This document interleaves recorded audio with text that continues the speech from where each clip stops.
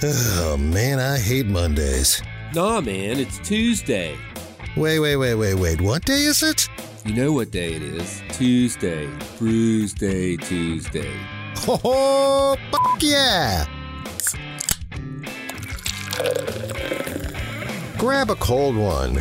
It's Bruise Day Tuesday, brought to you by the Cellar and Six Pack Store. Here's Drez and Big Nate. Boom! Bruise Day Tuesday indeed. It is brought to you by the Cellar Restaurant and Six Pack Store in downtown Blacksburg. I am Drez. Big Nate sits across from me in the faded Bowie shirt. How long have you had that?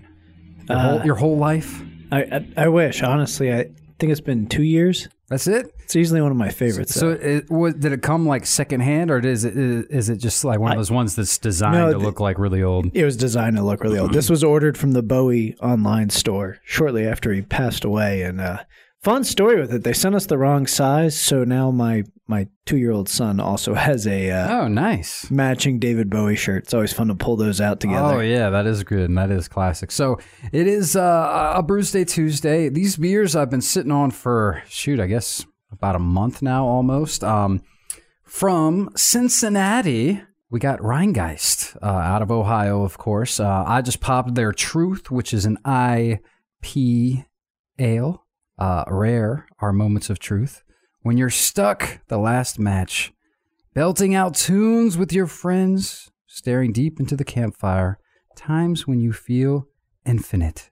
Our truth is found in the long word, brilliance of hops, brewed with a nod to the Pacific hop sizzle, with tropic fruit, aroma, grapefruit, and mango notes, and a dry finish. This one's coming in at 7.2%, 75 IBUs. All right. Well, so first of all, you held your can up, of course, and I noticed, as I always do, it seems like there's a theme going on here because, first of all, you get the Truth, and it's very similar in design, and I always love that in a can. But this is the Vision, their West Coast style pale ale, and of course, there's a statement to be made here. Take a trip up to the coastline of imagination. This West Coast Pale Ale seeks insight in clear blue skies, radiant sunsets, walks in the woods, and crashing waves. Vision is packed with intense hop character to inspire, while a clean finish leaves room for daydreams. Good grooves on the horizon. And it's 5.5% ABV. No, as far as I can tell, I don't see it anywhere on the IBUs. I mean, West Coast style Pale Ale is going to be on the lower side. But also brewed and canned in Cincinnati, Ohio, at Rheingeist Brewery. Yes, so I got a variety pack pretty soon after I guess we went to Ohio because I wanted to have something, at the RV or maybe, like a tailgate beer or whatever, although that never actually did come to fruition. But I wanted to have something on hand, ready to drink. And, that's one of the things I've been going for when you're going shopping is looking for those variety packs. If you can find one that has, 2, 3, or, awesomely 4, and sometimes now they even have like 5 variety packs. You can get like those 15 packs where you get 3 of the same ones of 5 different beers, which is pretty awesome. But this one, I hadn't tried most of their beers, so I figured I'd give it a go.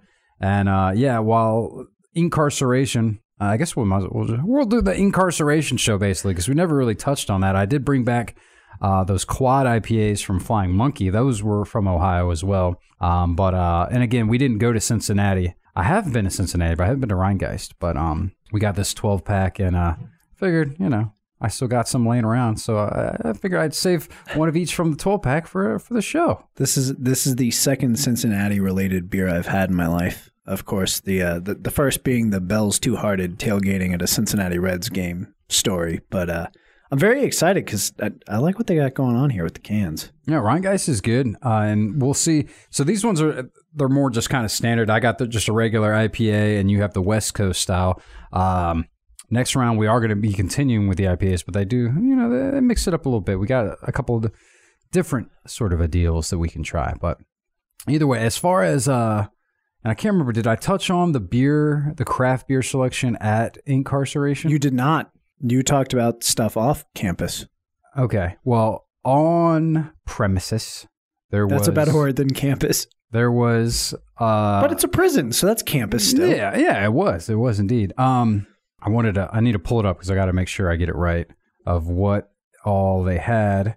If memory serves, though, which it definitely serves because it's not hard to remember, they had one craft beer to choose from. Oh. In the entire festival. Well, you're incarcerated. It think was. they get that much choice? It was like being in jail. It really was. All right, so now I'm thinking about... All right, so first things first, I'm wearing the incarceration shirt that I chose. After much deliberation, this was the one I went with. It's pretty sweet. You got like... I like the colors, very vibrant.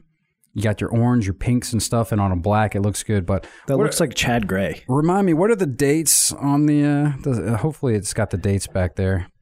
Or maybe it's on the front, actually. But there's no dates on the back, just bands. It must be on the front. Or maybe it just says the year on his knuckles. 2022. Okay, either way, they had one craft beer. I was going to look it up and say what it was, but now it's probably not worth the time to try and figure that out. But they only had one, which was a bit disappointing. What was it? That's what I was going to do, but now, like I'm saying, I was looking up when the actual day of the festival so I could scroll my Untapped and go back to find it. But that's going to be a lot of scrolling. Because, I drink a lot of beer. See, I've got very limited festival experience, and I feel like I've been spoiled.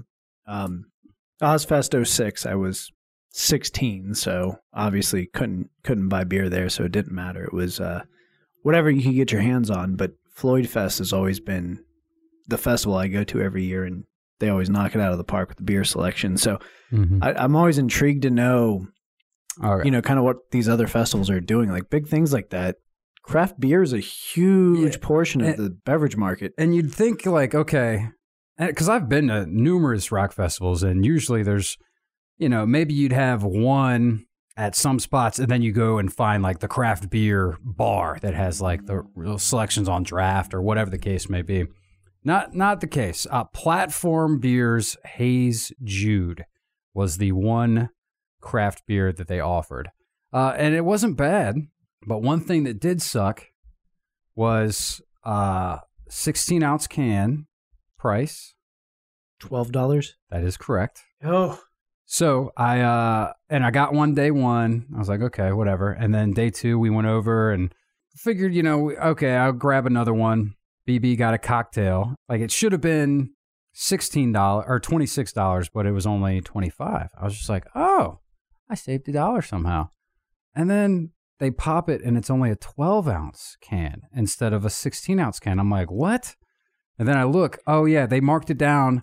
It's now just $11, but they ran out of 16-ounce cans, so I'm only doing 12-ounce cans. Yeah, that's not how that works. That doesn't quite proportion out. The math does not add up. So honestly, I was just like, what? Like it was a fourth more of the beer yesterday, and what, I save $1? Yeah, that's not gonna fly. So yeah, I brought it up and I actually wasn't too happy. And then the dude was just like, they actually refunded me and let me keep the beer. So I was like, okay, well, that's nice. Threw him a nice little tip after that. That's good. But still, I was just like, man, that left a bad taste. Well, it tasted good after that, but I was not happy for a little bit. No, that's not until I got that sorted. That's not a good move, and I feel like, I mean, it's a hard rock festival. We are drinkers by nature. I think it kind of comes with the territory: sex, drugs, rock and roll. Well, I mean, you're kind of skimping out on one of those things there. Yeah, I don't know. And how much was it domestic versus like your Bud Lights, your Miller Lights? I mean, I didn't buy any of those, but I mean, it was probably. So I think ours was the premier beer or whatever. It was 12. So I think the other ones were 10, maybe 9. But I think they were even 10. So I'm like, of course you're going to pay a couple extra bucks for the better beer, but. Either way, I digress. I don't want to dwell on the lack of great, beer selection. I'd rather focus. Let's talk about the good things, the positives. Yeah, like the awesomeness. It was just a really cool venue. I mean, like I said, this is where they filmed Shawshank. So we did the tour, and I didn't realize this, but so if you've seen Shawshank Redemption, spoiler alert, it's not a crazy spoiler, but remember the old guy that was. Brooks, the librarian or whatever, and he finally gets out and he goes to like society and stuff, and he stays in like that halfway house.